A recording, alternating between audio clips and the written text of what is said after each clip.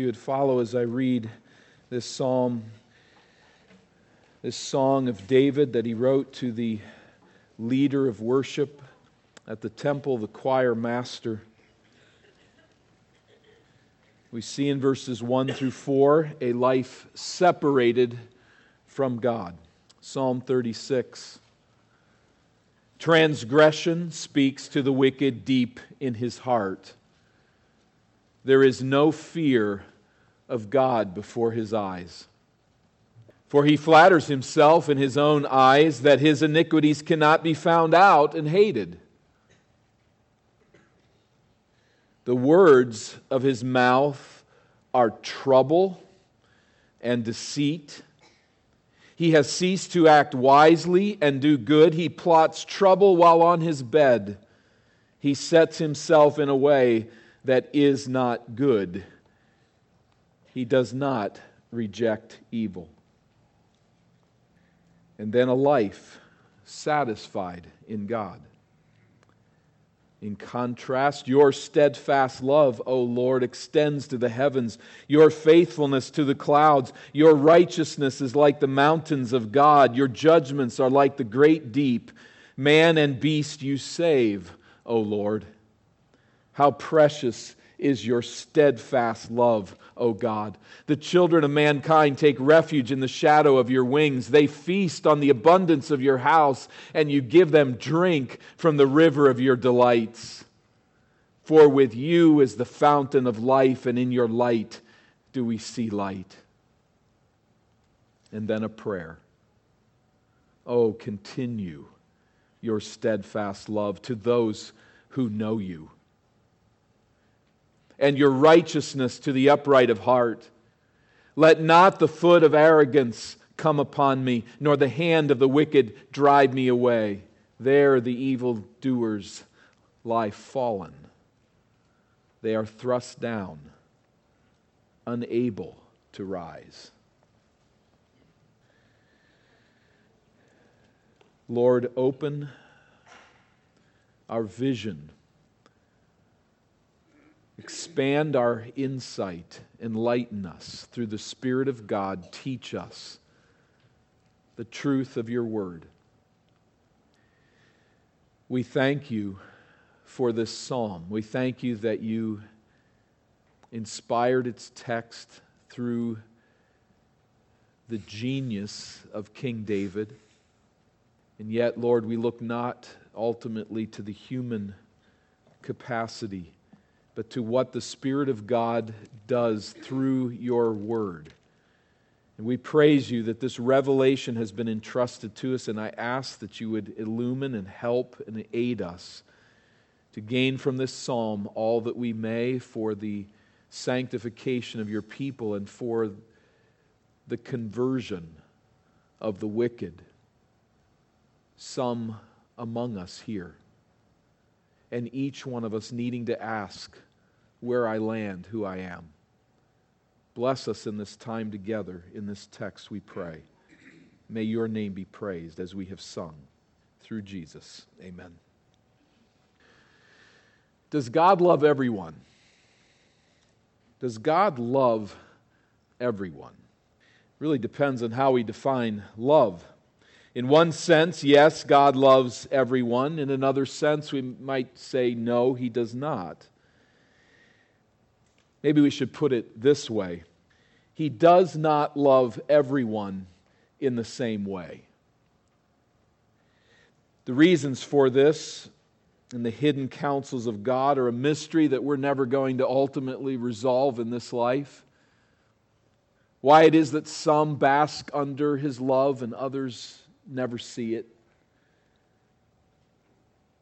But it is perfectly clear that each of us willingly chooses how we will relate to the love of God. I think it is true that you will spend the rest of your life either resisting or rejecting God's love. And you may do so in subtle ways, such as, I'm just not really sure if He loves me. Or in more overt ways of, I don't care anything about the love of God. On that scale somewhere, you will spend your entire life resisting His love, or you will welcome and delight in that love. Embracing God's love and choosing to live in light of it, seeing Him, receiving it. Sometimes the Bible refers to that as fearing God. Now, this is not generally a dread, trembling fear of the Lord, but a warm, reverent life of obedience to the Lord. What would you say is the opposite of fearing God in the Scriptures, as the Bible uses that phrase? It's living as a moral fool. Tracking along these lines, Psalm 36 is about as basic as a passage that we can find in the Bible. It's beautiful, it's rich poetry, but it's a simple message that we draw from Scripture. There are people who reverently and wisely align their lives with God and His steadfast love, and there are people who do not. Basic. But before we dismiss this straightforward message, let's remember, let's really take note. We all come to this place today, fresh from a world that systematically indoctrinates us to live our daily lives as if God is not there. He's just simply irrelevant. That's the breath you've been breathing in, the stench you've been breathing in all week in this world. He's not there. He does not matter. It's necessary then for us to come to a psalm like Psalm 36 and to breathe the fresh mountain air that clears the foggy heads and invigorates the spirits of God's people. This is our life, Psalm 36. This is who we are by God's grace. Psalm 36 sets the record straight. There are two ways. Choose wisely and read your world accurately. As David seeks to do that, he lays out, first of all, in these first 4 verses, this thesis that the wicked reject God's love and they live in moral darkness. The reference to God's love that I draw out here is not explicitly stated in verses 1 through 4. We just have rejection and resistance. But you noted it as we read through verse 5, your steadfast love. Verse 7, how precious is your steadfast love. Then again in verse 10, His steadfast love is referenced. And so I think it's proper to read the psalm from that angle with this repeating theme. The wicked reject God's love and they live in moral darkness. You notice the superscript there at the head of the psalm to the choir master, the leader of worship at the temple. Here we are gathered with God's people today, so long later, sounding these same themes. David refers to himself as a servant here, a rare descriptor of David found only elsewhere in Psalm 18. But it's a contrast. I am the servant of the Lord. It tips us off to how he is relating to the God that he now describes as being set off to the side and resisted by those who are godless. Verse 1, transgression speaks to the wicked deep in his heart. Verses 1 and 2 are about as hard as I've worked on a Hebrew text and translating for a long time. These are 2 really hard verses. And you may find in translations, different translations because of that. It's just really difficult text. I have a feeling that it probably is because of its richness, its poetic depth. There may also be some difficulties in transmission. All that just to be honest with the text. But here, the ESV takes transgression and personifies it. It's like a person. Transgression is speaking to the wicked deep in his heart. To be fair with it, it is possible that David's talking about himself, that I have an oracle that I am speaking about the transgression. This oracle comes from deep within my heart, or it could be deep within the heart of the wicked. But at any event, here is the point. There's no fear of God before his eyes. Now, this is not the Hebrew phrase that we typically find translated the fear of God, which we find so often in the Hebrew text that speaks of moral skill and reverence for the Lord. This is not that kind of fear. It's a different word, and perhaps purposefully. The fear of God here seems to be a bit more basic, a bit more primal. There's not even that kind of a fear of God in the heart of the wicked. They do not care what God thinks about their thoughts, their words, their actions, their passions, their goals. They just don't care. When breaking God's law should fill their hearts with fear, they feel nothing. And here's what that looks like, verse 2. For no fear of God in his eyes. Here's the evidence of it. For he flatters himself in his own eyes that his iniquity cannot be found out or hated. Neither the voice of God nor the voice of a tender conscience echo through the halls of this one's mind and thoughts. All that echoes down the dark corridors of his mind is his own voice speaking messages of deceptive flattery. The Hebrew word has an indication of slipperiness. There's a deception, a smooth deception that he's speaking to his own mind. What does that voice say to him? Number one, I won't be found out. And number two, it won't be hated. That is to say, God will not see my sin. He will not discover it. And if God happens to notice, He won't do anything about it. He may not like it, if he does ever, in fact, trip upon it, but he won't act. It cannot be found out. It cannot be hated. That is, it cannot be resisted. It cannot be addressed. This is what echoes through the mind of the unbeliever. God doesn't care. I can sin with impunity. He won't discover, and he won't act. So the conscience is thoroughly desensitized. It preaches only the delusional, slippery message that we can sin without consequence.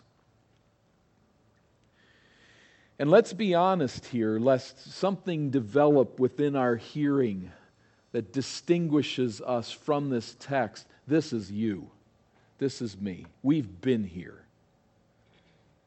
Somewhere along the line, we've been in this place. We know what God's Word says against lying and stealing and gossip and greed. We know what His Word says about disobeying parents and filthy speech and selfishness and lust. We know what His Word says, but we disobey that Word thinking somehow we're going to get away with it. We know what God's Word says positively about loving our enemies, about kindness, about purity of thought and action, and yet we disobey God's Word thinking it'll all be all right. It'll be okay. It won't be uncovered, and if it is uncovered, it'll be excused. We know this trail. We all know what it is to live as if God is on vacation, as if He's not going to care. And when we do, when we live this way, we work off the playbook of the wicked. We've all been there at some point in our time, even if God has rescued us from it. But even as believers, we play off the playbook, we work off the playbook of the wicked when we think this way. He won't see, He won't care. Verse 3, the words of His mouth are trouble and deceit. He has ceased to act wisely and to do good. Both in word and deed, his life tilts toward trouble and toward treachery. His words harm, they deceive, and he acts in morally foolish ways. Verse 4, he plots trouble while on his bed. That is, while he waits for sleep to come, he thinks about moral trouble, about what the next day will bring, and his mind goes instinctively to the evil that he will pursue. He's in bed with the devil. He sets, verse 4, he sets himself in a way that's not good. He does not reject evil. There's a sad truth But verses 1 through 4, I think, are a pretty fair description of the celebrities of our day. Not all of them, but really the majority.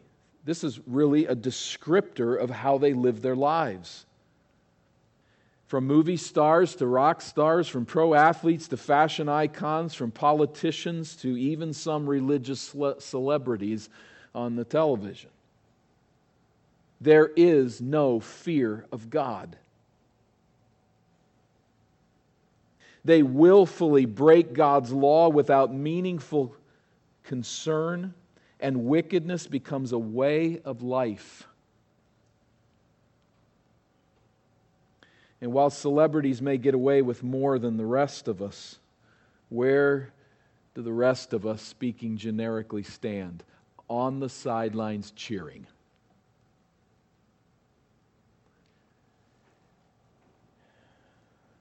We've heard of this, haven't we? The book of Romans, chapter 1. They did not see fit to acknowledge God. God gave them up then to a debased mind to do what ought not to be done. They were filled with all manner of unrighteousness, evil, covetousness, malice. They are full of envy, murder, strife, deceit, maliciousness. They are gossips and slanderers, haters of God, insolent, haughty, boastful, inventors of evil, disobedient to parents, foolish, faithless, heartless, ruthless. Though they know God's righteous decree, they may not know it well. They may have done everything they can to shove it off to the side, but to some level they know God's righteous decree. That those who practice such things deserve to die. They deserve the judgment of God. And yet, they not only do them, but here it is, they give approval to those who practice them. This is a world apart from God.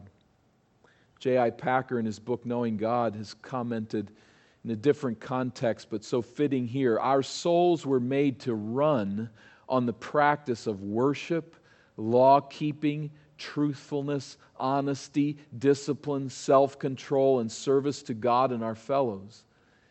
If we abandon these practices, not only do we incur guilt before God, we also progressively destroy our own souls. Conscience atrophies. That is, our conscience grows weak. It doesn't speak out anymore. It doesn't say, that's wrong, don't go there, turn, go the other direction. It just doesn't speak. It atrophies like a muscle. It grows weak. And the sense of shame dries up. One's capacities for truthfulness, loyalty, and honesty is eaten away. One's character disintegrates. One not only becomes desperately miserable, one is steadily being dehumanized. And I hope your heart aches as you see this. We see these people pranced out onto the stage. We see their lives celebrated in the media. And what we're watching is people that are growing increasingly dehumanized. They're brute beasts with no message from God getting in and thus living out whatever sensual passion drives them. They're to be pitied, not cheered.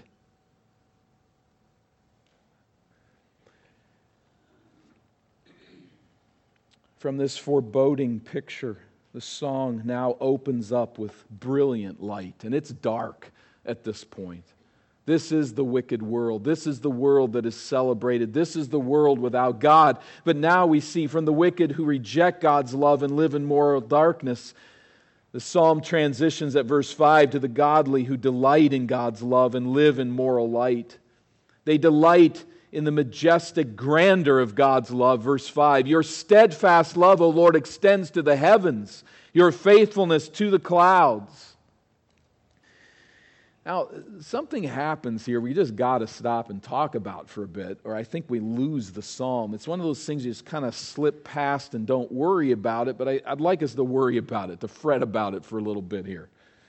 So, you can put me on park if you're already losing it, but work with me here, and I think the psalm will open up much more. Did you expect him to say, your steadfast love, O Lord, extends to heaven? Did you expect that? I've been troubled over this phrase for some time now, saying, why does it go there? If you only read verses 1 through 4, what would you expect? You read verses 1 through 4, the wicked do not fear God, they live sinfully, there's no thought of judgment. So, verse 5, the righteous fear God, they live holy lives, they live a life of blessing. That's what you expect, right? But he just kind of breaks out here in almost a jarring manner with the steadfast love of the Lord. What's happening here? I think behind it is the framework for verses 1 through 4 is that of the wicked person breaking God's law. The framework for verses 5 and following is also God's revealed word, but here the emphasis shifts from the law that God reveals to the revelation of who God is. God is revealing things all of the time in His Word. Some of what He reveals is law, and the wicked break it, verses 1 through 4. Some of what He reveals is who He is, and the righteous walk in that light, verses 5 and following. So as sovereign king, God speaks law. Don't do this, and the wicked disobey. As sovereign king, God also speaks truth. I love you. And the righteous align their lives to this reality. So the godless are not aligning their lives to the law of God, but the righteous do align their lives to the revelation of God's steadfast love for His people. Seen from this angle, a reference to the steadfast love of the Lord actually makes perfect sense. What David emphasizes here is the majestic grandeur of God's hesed, the Hebrew word, His covenant-keeping, loyal, faithful love for His children. It extends to the heavens. His faithfulness reaches to the clouds. That is, God's love and faithfulness toward His people is never exhausted. This is a message our world will not proclaim because it has no category. Rejecting the law of God, it never sees the steadfast love of the sovereign God, and so it doesn't preach that message. We come and gather as God's people to say amen and amen. The steadfast love of the Lord reaches to the heavens. There's no place where it is not found. It is a thing of grandeur and a thing of beauty. Verse 6, your righteousness, His steadfast love, His faithfulness. Thirdly, His righteousness is like the mountains of God, unmovable, unshakable, unfailing, towering majestically above. Your judgments are like the great deep, the unfathomable reaches of the sea is the justice of God. We may not always understand it, but we can trust Him. He will always do what is right. Man and beast you save, O Lord. Probably here, primarily in a physical sense, but certainly in a spiritual sense, ultimately. But here, you preserve their life. Where the ungodly turn their face from God, fixating on their mirrors, the righteous lift up their eyes and drink in the grandeur of His never-failing love for His people. They look down into the depths of the sea and find it just turns to dark ink. It's so deep. It's so vast. Below us, above us, all around us is God's steadfast love. The godly delight in God's love, in its majestic grandeur. They delight, secondly, in its satisfying pleasures. It's not just grand and great and awesome as we see it, but verse 7, how precious it is. How precious is your steadfast love, O Lord. The children of mankind take refuge in the shadow of your wings. It's precious in the sense of valuable, of weighty importance, and full of splendor. In the shadow of your wings, we have the picture here of a God who provides refuge and safety and comfort. And it says here, to the children of mankind. I mean, is that believers or unbelievers? Men's adult class today, pay careful attention. Here we are. It's to both, right? That's mankind. They take refuge in the shadow of your wings. This is what the unbeliever doesn't catch, but this individual that stands up on a stage, let's say, whatever the stage is, a court, a field, a platform of entertainment, they stand up on the stage and they curse the name of God and they exult in the wickedness of their life. All the time they are hovered over by the wings of God. In His mercy, He shines light upon the just and the unjust. In His mercy, He covers with His wings the people who curse Him, as well as His people. They don't realize how He is a refuge. But as we move from that, and I think there is a sense of common grace here, of natural grace to all, there is a sense of that here. But notice how it will continue to work away from that toward the unique love that God has for His people.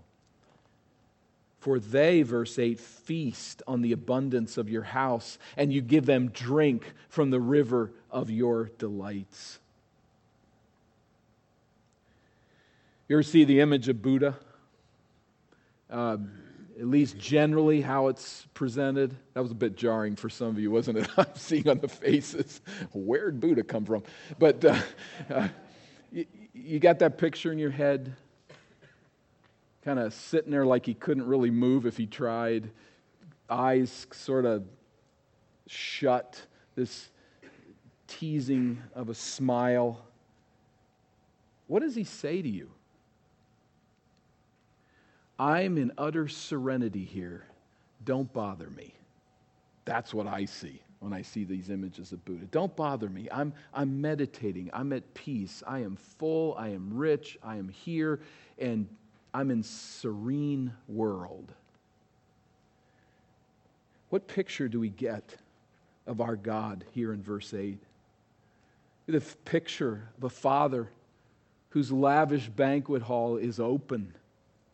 The door is open and He stands with open arms and says, come in. Come in and let me feed you. Come in and drink and eat from the abundance of my house. There is a table lavishly supplied, full of wonderful food, and there is drink that is flowing. And He says, come on in. Join me. Drink from this river of delights. The God of the Bible welcomes us this way. There is always that invitation to come, to take a seat at the table, to dine to your heart's content. To drink indeed from the river of delights, which is that Hebrew word Eden. Delight, a delight in God. The imagery, of course, is the Garden of Eden, the four rivers flowing to the surface of the earth from a subterranean spring of crystal pure fresh water, a place of refreshment, a place of abundance. And so today we feast on the abundance of God's house and drink from the river of His delights. And we need to get this. We need to grasp this idea. The Bible's consistent testimony is that knowing God is our soul's ultimate delight. Knowing God is your soul's ultimate delight. The one under the wings of God who is cursing him, this one needs to come to understand this reality. God is his or her ultimate delight.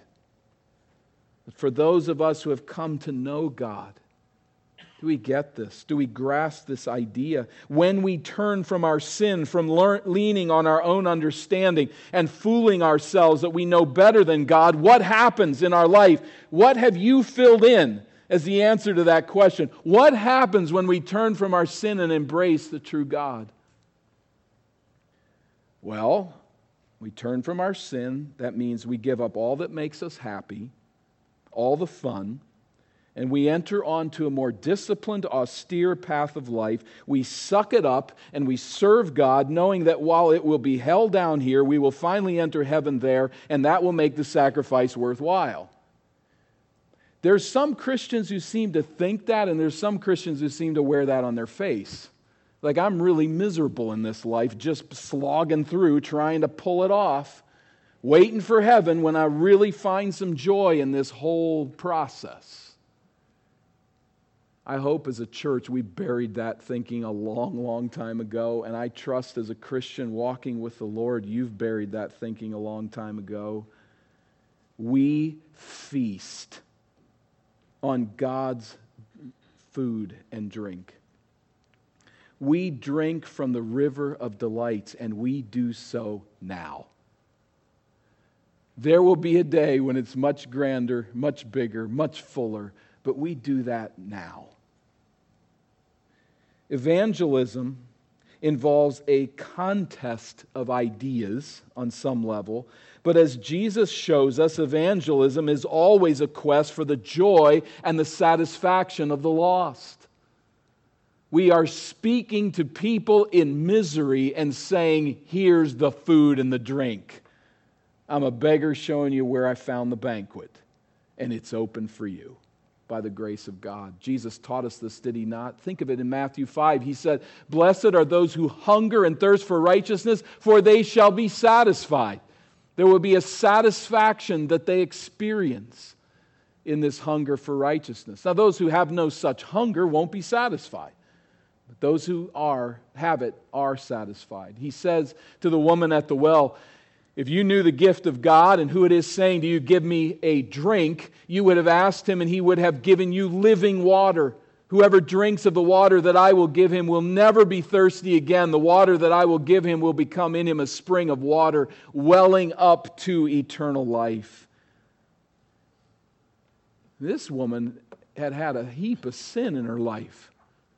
Jesus doesn't say to her, listen, I know you've been having a good time. I want to put a squash on all your good time, but help you figure out how to get to heaven, which will be a better time.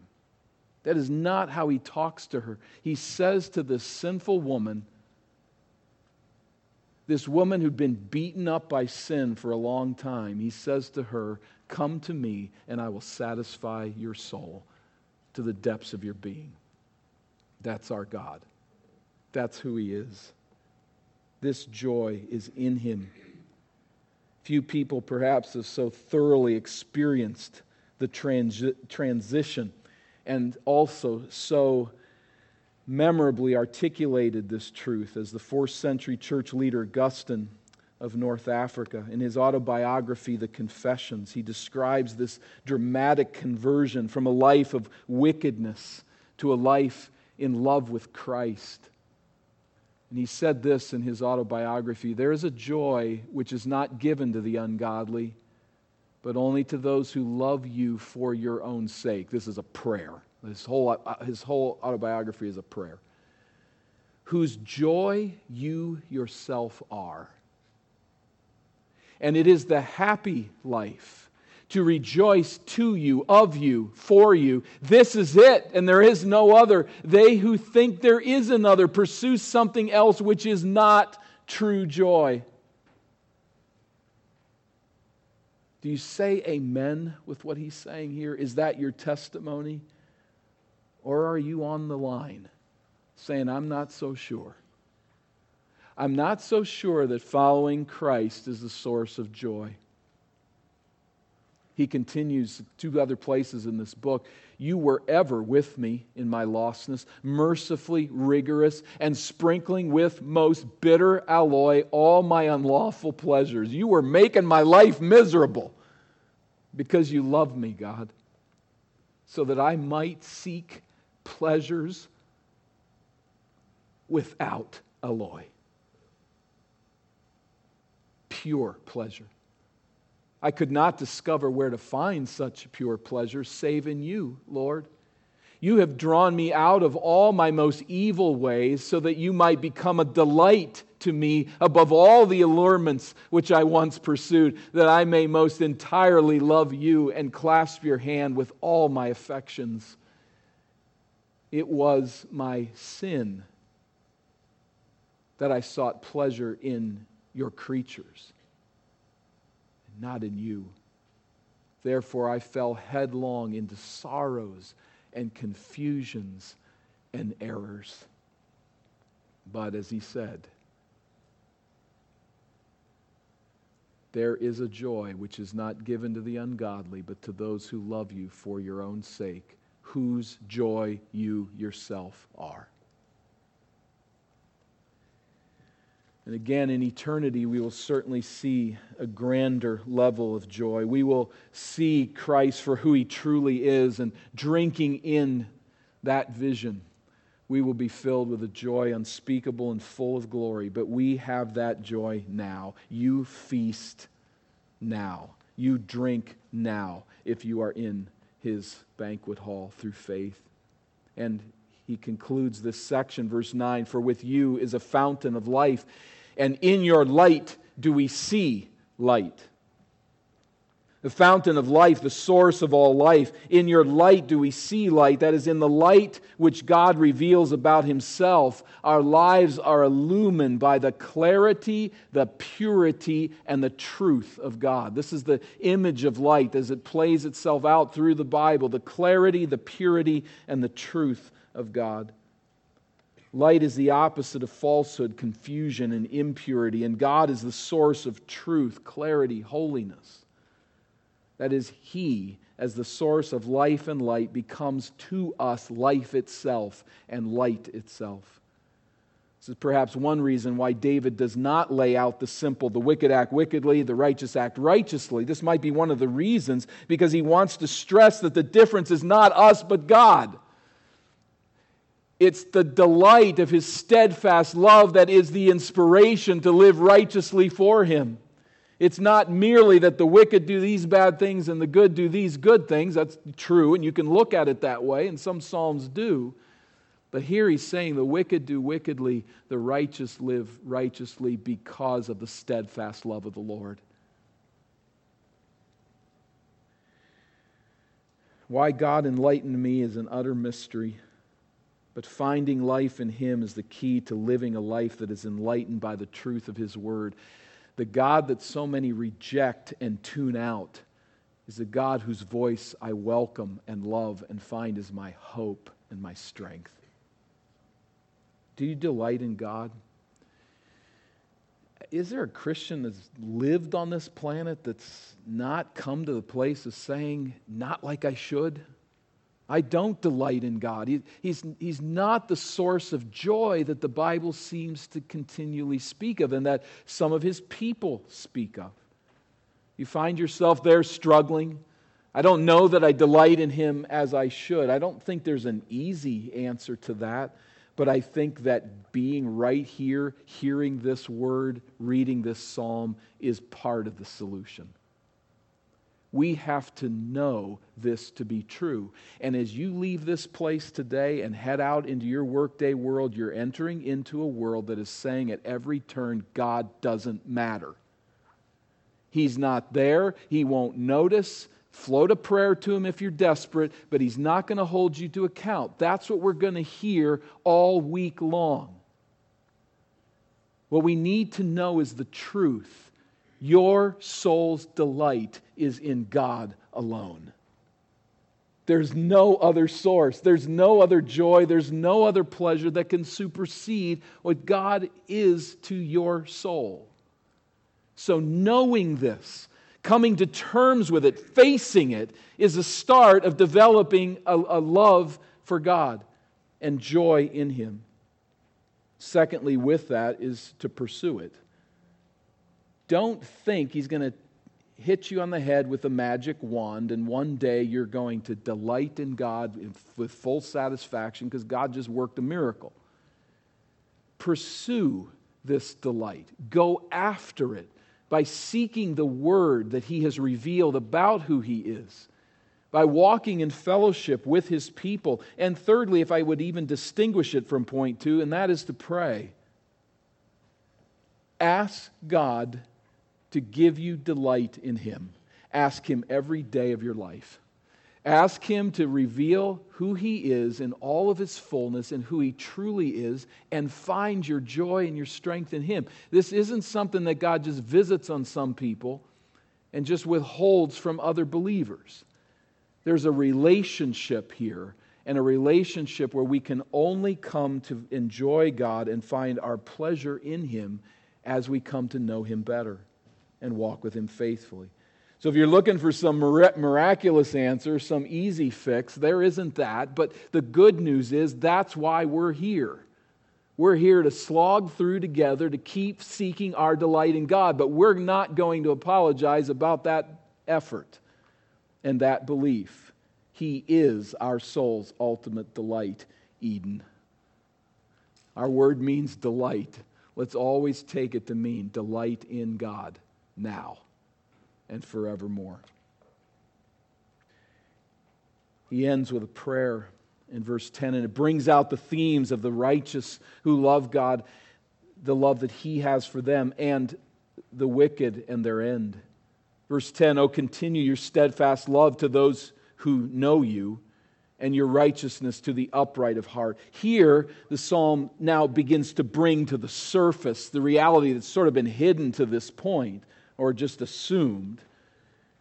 He refers here to those who know you, to those who are righteous and upright in heart. So clearly, the delights of God's house, the pleasures of relating to God, are restricted on some level to those who know Him. His steadfast love is unique as He relates to them. There's a sense in which His love covers all people and supplies for all people, but there is a specific way in which His steadfast love is reserved for those who are His own. And that comes more clear here. Do you know God? Verse 10, "Continue your steadfast love to those who know you." Do we know Him? The only way to know God is through Jesus Christ, the only mediator between God and man. The God-man who has come to this earth to stand between and to mediate or bridge between the sinner and God. So where we need to start is verses 1 through 4 is me. I've tuned God out. I've not wanted to listen to His voice. I don't find joy in Him. I don't love Him with all of my heart. Guilty as charged. Then to understand that God in His mercy sent the second person of His triune being to come to this earth to pay the penalty of our sin, to die for the forgiveness of sin, and to rise from the dead as the wellspring of eternal life, as the source, the ongoing source of His life, now being given in defeat of death to those who trust Him. Knowing Him starts with meeting Him on His terms, and these are His terms. He welcomes sinners into His presence. He welcomes you no matter what sin you have committed. No matter how godless you have been, this Father opens His arms, but He does not welcome you in and say, "We'll just forget the past." He welcomes you in looking at all of your past as a perfect, righteous, and holy judge. And He says, "I want you to see there the image of my Son dying on the cross. He's doing that for you. He's paying the price of your sin so that God can be just and the one who justifies us as sinners." On those terms, we come to know Him, and coming to know Him, we feast on the abundance of His house, and we drink from the river of His delights. So David pleads, verse 10, may that steadfast love continue to flow. Not that there's any danger that it won't, but his prayers work with the steadfast love of the Lord, and they celebrate it. Let not, he petitions God, verse 11, the foot of arrogance come upon me. That is, don't let the wicked put their foot on me like a conquering king and defeat me, nor the hand of the wicked drive me away. Protect me from a world that's bent against you and would love to crush those who follow you. Protect me from that. But here's the end of that wicked person. There the evildoers lie fallen. It's like he just sees them and says, like, right over there, there they are. Look at that field strewn with dead bodies. Over there lie the evildoers fallen. They are thrust down, unable to rise. That is, they're dead. This song ends where it starts, with justice, with the wicked. Often it seems like the godless triumph. They ignore God and seem to enjoy life doing it. They persecute the righteous. They make our lives miserable, and they seem to live freely in doing all of this. But looking ahead, David prophetically knows that they will ultimately fall. They will be unable to rise like corpses on a battlefield. Those who reject the lordship of Jesus Christ will one day experience the wing being removed and the judgment of his sword falling with clarity, with justice, with absolute purity and righteousness. What does David have to look to? In light of that sobering thought that those who reject him will suffer the wrath of God in judgment that they never believed possible. The God who wasn't there, they're going to stand in front of him. David says, in a sense, I don't get it. I don't understand why. But in that world, I have this feast, this delight in God whose steadfast love never ceases. Two fundamentally different ways of living. One way of life to live my way, to ignore God, deluding myself that He won't see, that He won't care, that He'll never pour out His final judgment upon my sin. The other way is to submit to the Lord's rule over our lives by conforming thought and action and words and passions and goals to the lordship of Jesus Christ, seeking in Him alone our soul's ultimate delight. Is God's Word the standard? Is His being the relationship that rules in the halls of your mind as you live out your life day by day? Is it His voice that you're heeding? Is it delight in Him that you're seeking? Or are you seeking satisfaction and pleasures in the broken cisterns of this world that hold no water and leave you dry and empty? Are you delighting in the grandeur and the pleasure of God's steadfast love for you? It's interesting here, as we bring that thought to a close, the evidence is not merely mystical. That is, it's not, I get the buzz. And every day I get the buzz from God, and I'm in love with Him, and He's in love with me, and I'm just living on this cloud. That's not the evidence of it in this psalm. The evidence of it is what? The evidence of it is godly living. It's the opposite of verses 1 through 4. It's that joy in God changing the way I think, how I act, how I speak, how I relate to others, ever governing and guiding. That's the evidence. And that's the beauty of this local church.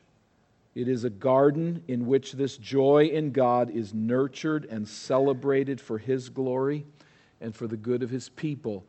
A body united, indeed covenanted together to help one another grow and mature and pursue our joy in God alone. Let's pray.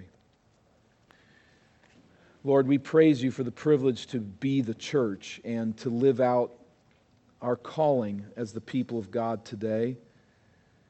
We look forward to the opportunity for perhaps many of us to gather for this picnic today, and not merely to eat, but to eat with one another, to seek to be an encouragement to one another, to help one another find our delight not in the things of this world that are consistently proclaimed and set forward as all satisfying, but to find our joy in God.